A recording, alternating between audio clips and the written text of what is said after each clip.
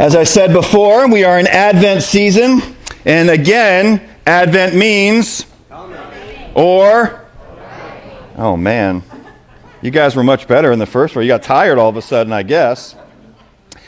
Advent means coming or arriving, and we've been going on for a few weeks now, and we've talked about themes of hope and love and joy, and today is the theme of peace. And as I was thinking about and praying about what the Lord would want us to hear from His Word today, the book of Galatians came to my heart and my mind, specifically in chapter 4, a little bit of chapter 3, and then chapter 4. Let me give you some background real quick on the letter to the church in Galatia. The Apostle Paul, by the power of the Holy Spirit, writing this letter to some churches that are in this area of modern-day Turkey. If you've ever been to Turkey, or we may have someone here from Turkey perhaps, but if you've ever been there, there were a lot of churches in that area, and the Apostle Paul was writing to them. Here's what happened, though. There were those who came to faith in that part of the world, and then some other people were coming through, and they started to tell them, oh, wait, yeah, we know that you've heard that you have to trust in Jesus to be saved, but there's also some work that you need to do. So yeah, you might be saved by grace, yeah, kind of, but you actually need to do works as well to be saved. This is what was being told to the church that was there.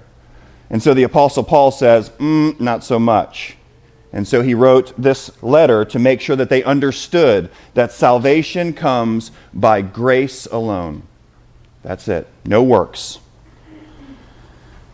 At the end of chapter 3 and into chapter 4, he talks about something that's related to the Christmas season. And so I want to talk about it. And at the top of your notes, you'll see that I said, what difference does it make that Jesus was even born? What difference does it make? Why are we celebrating Christmas? Why do Christians celebrate Christmas? And so I want to try to answer that question today. You'll see that we do things like we give gifts. Some of you are like, is that for me? No. This is from our house, so it's going back to our house. But we give gifts. Why do we give gifts? Well, Christmas is a celebration of the greatest gift ever, Jesus being given to us. So in light of that, we give gifts. We also have wreaths. Why? Why do we do that? Well, as Christianity spread around the world, there were things in other cultures that when these people became Christians, they wanted to still celebrate things, and so they had to figure out how they were going to celebrate things. There's nothing about wreaths in particular in the Bible, but different cultures celebrate different things. And so anytime we see something that comes in our lives as Christians, we always have to decide, is this something that we can receive? Is this something like a wreath? Is that something that we can just receive and use as Christians? Or is there some meaning to it that we can't? Do we need to reject it? So can we receive that, the meaning of that? Do we have to reject it because it's wrong? Or can we redeem it? Can we take the same symbols and change them some so we can still celebrate, especially in our different cultures? Well, at the time, Christians would have been coming to faith, and they still wanted to celebrate, and so they would take these wreaths, and instead of whatever the meanings were in the past, they would change those to remind them of the everlasting life, this kind of green that would be there even in the deep parts of winter, this ongoing thing. It reminds Christians in this circular shape here that our life is ongoing, our life is eternal. And even though we die in this life, we live forever because of Jesus. So when you see wreaths, that's part of what we're doing. You see Christmas trees all around. Why do we have Christmas trees? What, we just do that? Again, the same idea. Those trees live in the deep part of winter, ongoing. But then we also put lights on them. Why do we do that? Well, part of what we discuss in our family is there was a theologian named Martin Luther, and one day, as the story goes, he was walking through the forest late at night, and he was looking through the trees, and he saw the stars through the trees. He said, wow. And he thought of one of the Psalms and how glorious that looked and how great God is that He created all the stars. And so he ran home, and he got some candles, and they had a tree, and he tried to put the candles on the tree so it would look like what he saw outside. So what do? We put lights on the tree to remind us of the glory of God. We also put decorations on there. And again, different people will tell you different reasons, but at least in our family, the reason we do those decorations, well, back in the days before, they would have put fruit on the trees. And it would have been to remind them, one, of the story of Genesis, of the forbidden fruit that they weren't supposed to eat from, that they did, and so we don't want to take that one. But also there's something in the New Testament called the fruit of the Spirit. And for those who are Christians, followers of Jesus, we have the Holy Spirit of God living inside of us, and part of the fruit of the Spirit comes out in our lives. Fruit of the Spirit: love, joy, peace, patience, kindness, goodness, faithfulness, gentleness, and self-control. Peace is in there. So we will hang those as a reminder. A lot of times you'll see a star at the top of a tree, reminding us perhaps of when the wise men would follow the star to go worship the king. We have a nativity scene, Joseph and Mary. If you'll notice, you can't see from in the back, there's no baby Jesus. Why not? It isn't Christmas yet. He's not there. You got to come back on Christmas if you want to see Jesus. The others say, hey, this is just a little side note. Whenever you see these nativity scenes and you see the three wise men or the three kings, they're not supposed to be there. So I give you permission. When somebody has one of these set up, you can go to them and be like, hey, that's not right. Those guys don't come for a little while later. And we don't even know that there were three. 3 gifts were given, so they have 3, but we don't know. We won't go. That's a side note.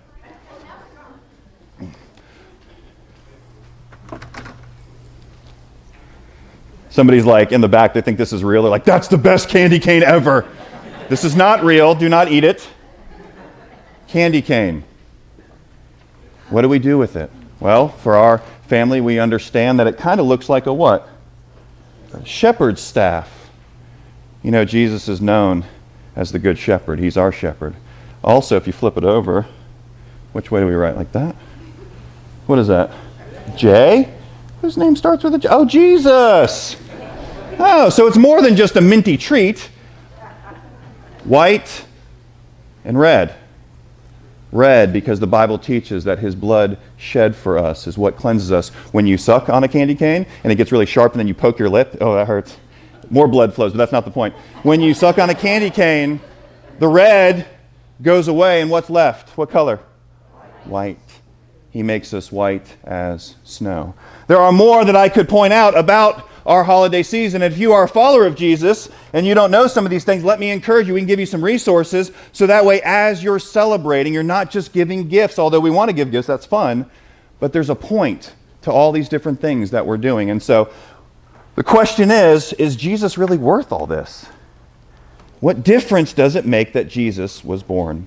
Let's look in the Bible now at Galatians. We're actually going to start in chapter 3, the end of chapter 3, beginning in verse 28, and we're going to go through verse 7 of chapter 4 today. Again, the Apostle Paul writing here, and he's been explaining to the church there, don't listen to these false teachers. You are not saved by your works. You're saved by faith in Christ. It's the grace of God that saves us. Beginning in verse 28 of chapter 3 of Galatians. There is neither Jew nor Greek. Just so you know real quick, that means there's no different. In Christ, there's no different ethnicities. We're all one. There's no Jew nor Greek. There is neither slave nor free. There is no male or female, for you are all one in Christ Jesus. And if you are Christ's, then you are Abraham's offspring and heirs according to the purpose. For the last few weeks, we've been going through the law in the Old Testament, the first 5 books of the Old Testament, and talking about the story there and talking about how it points to Jesus. We went through the prophets, and I tried to show you where the different prophets point to Jesus. And the writings, the Psalms, where all the Old Testament points to Jesus. This here is saying that if you are in Christ, if you belong to Jesus, then you're part of Abraham's offspring, even if you're not Jewish, even though some would point back that he's the beginning of the Jewish line. Why is that? Well, the promise is to Abraham, but the promise ultimately is to Christ. And so everyone who believes in Jesus is part of the promise to Abraham. And the promise to Abraham is that the Lord will bless all the nations through Christ. Anyone, any nation, any tongue, any tribe who trust in Christ are saved. So that's what he's saying here. Listen, you're not saved by your works. If you're in Christ, you're part of the promise that God has made to Abraham and to all who believe like Abraham did. Into verse 4.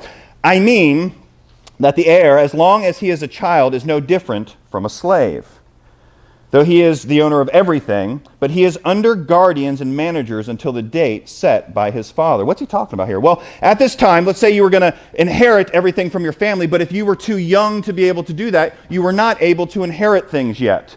You had to wait. So what he's actually tying this to is saying the Jewish people, they had to wait for the Messiah to come.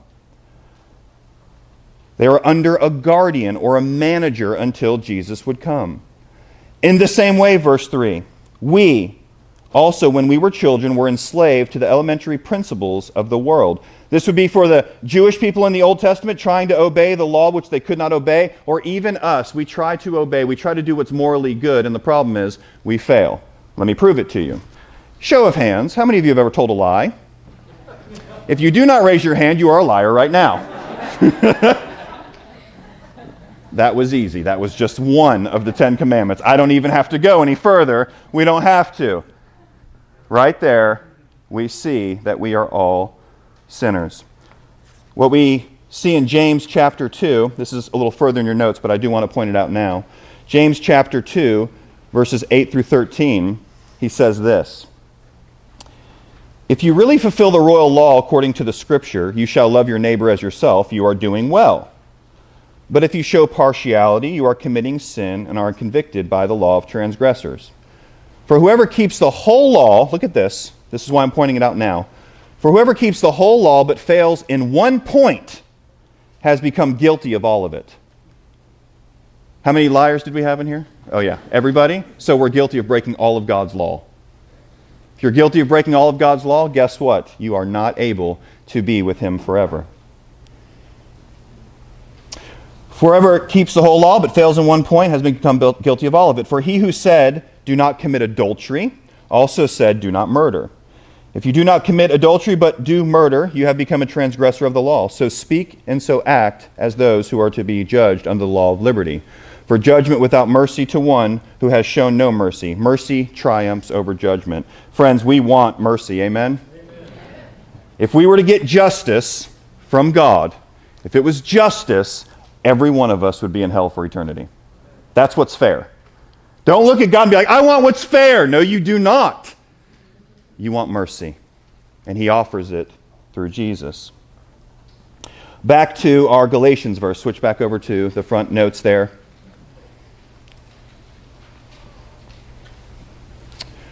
This is verse 4, and this is the verse I was thinking of that I really wanted to tie to Christmas. So, verse 4 of chapter 4.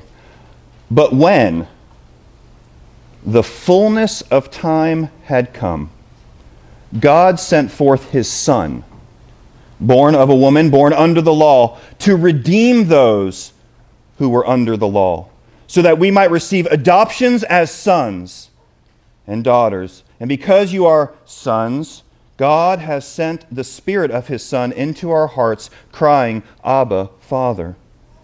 So you are no longer a slave, but a son, and if a son, then an heir through God.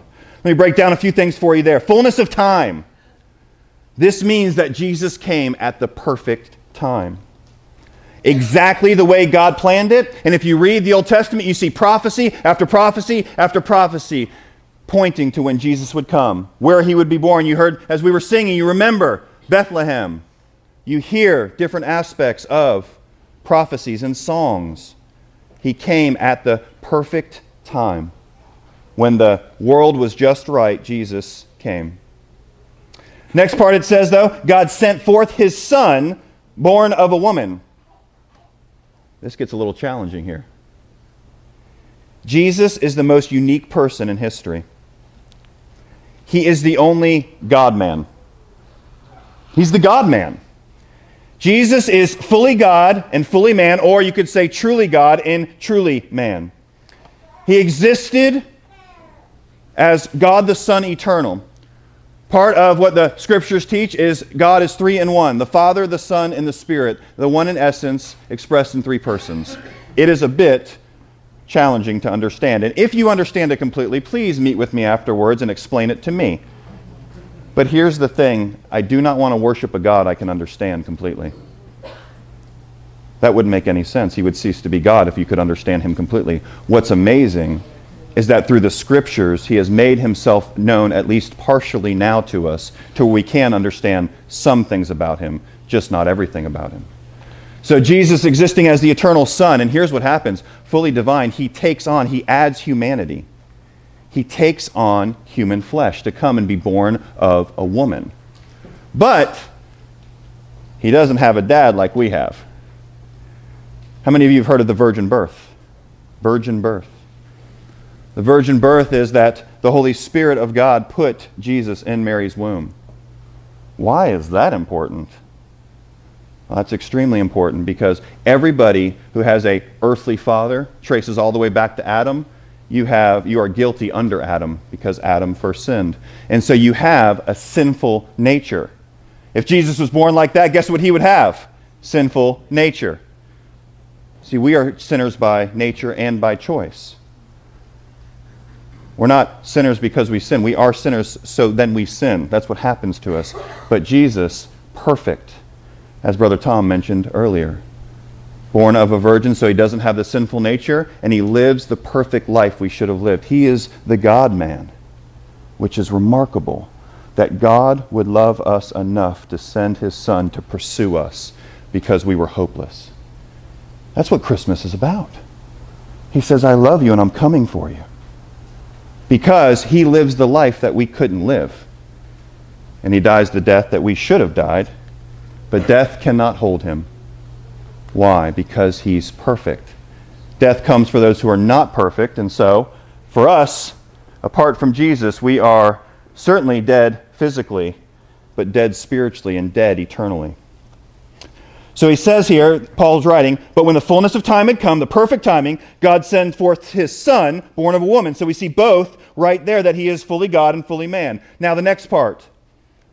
Born under the law, to redeem those who were under the law, so that we might receive adoption as sons. Let me break some of that down for you. So Jesus comes and he's born under the law, the same law that we live under. God's moral law, just those 10 commandments that we talked about. He's born there and lives that perfect life.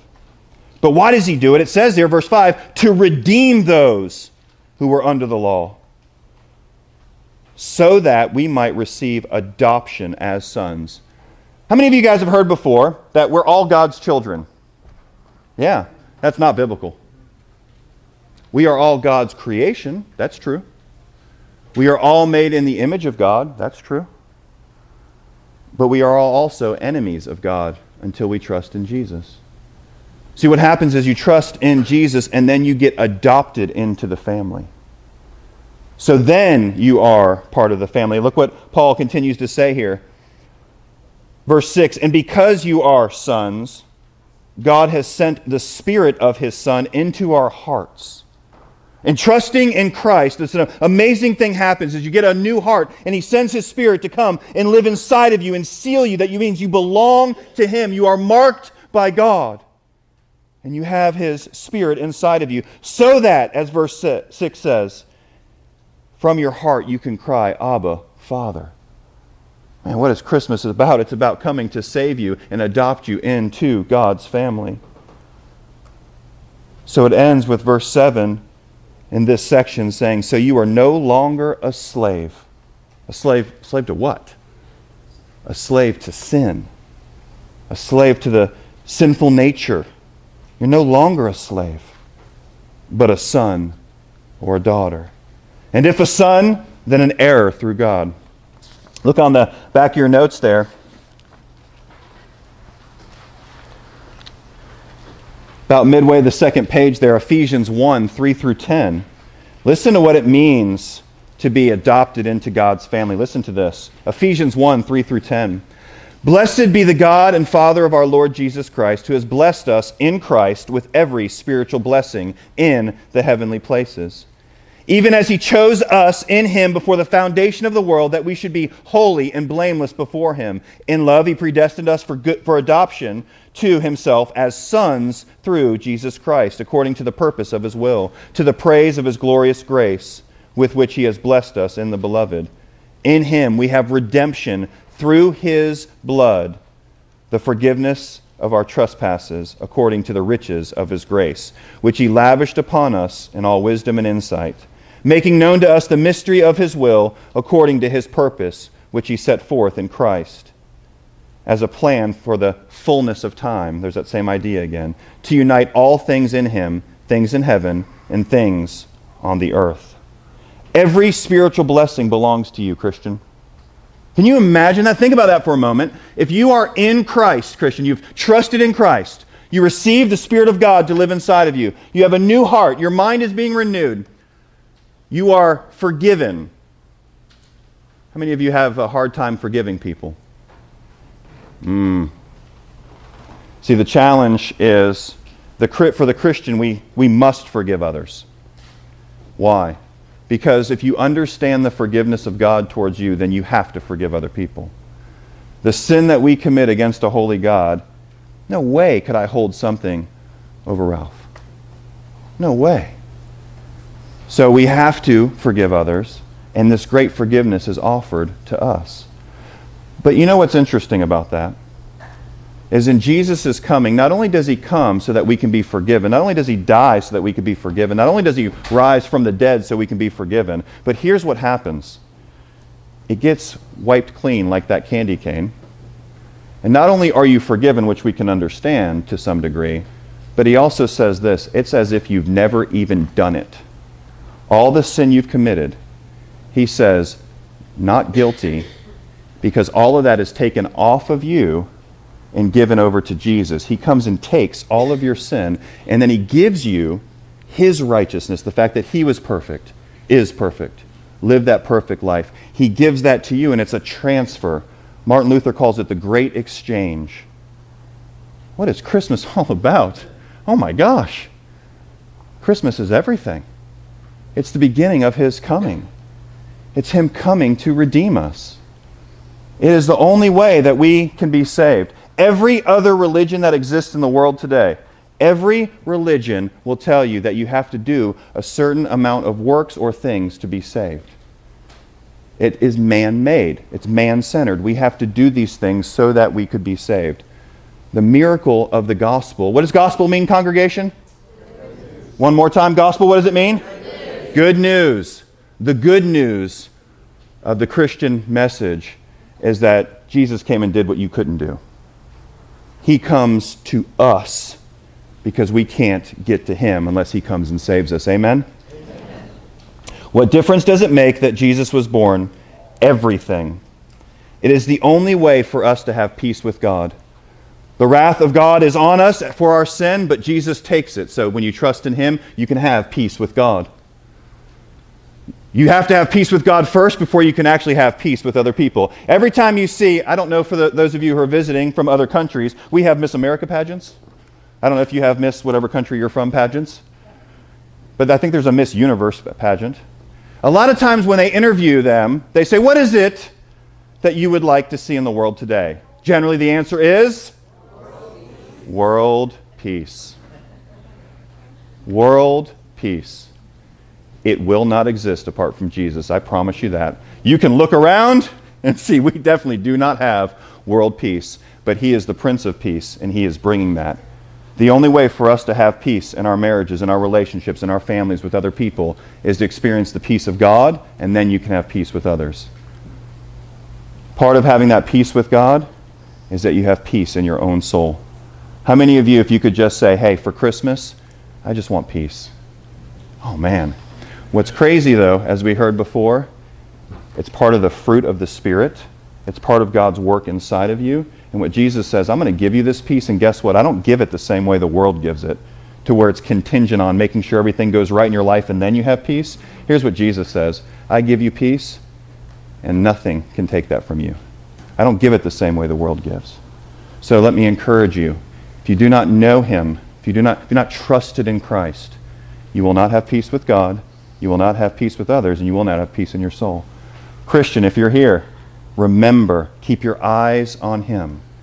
If you want to have peace this holiday season, remember the gospel, remember the good news. Get back to your first love and remember that you have been saved by God. He has come this Christmas to save you. And we look forward to his second coming. Amen? Let's pray together. Father, we do thank you for your peace. We thank you for your grace. We thank you for your love. We thank you for your mercy.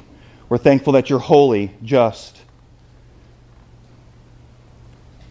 God, we're thankful that you would send Jesus at the perfect time to come and be born of the Virgin, to live that sinless life that we could not live, Lord, to die that death on the cross, shedding his blood as a sacrifice in our place for our sins.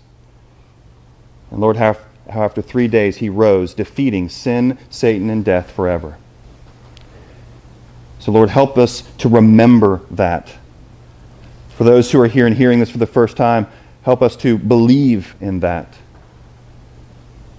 Because Lord, we know it's the only way through the blood of Jesus that we can have peace with you and peace with others. Lord, we thank you and we love you because you first loved us. In Jesus' name, amen.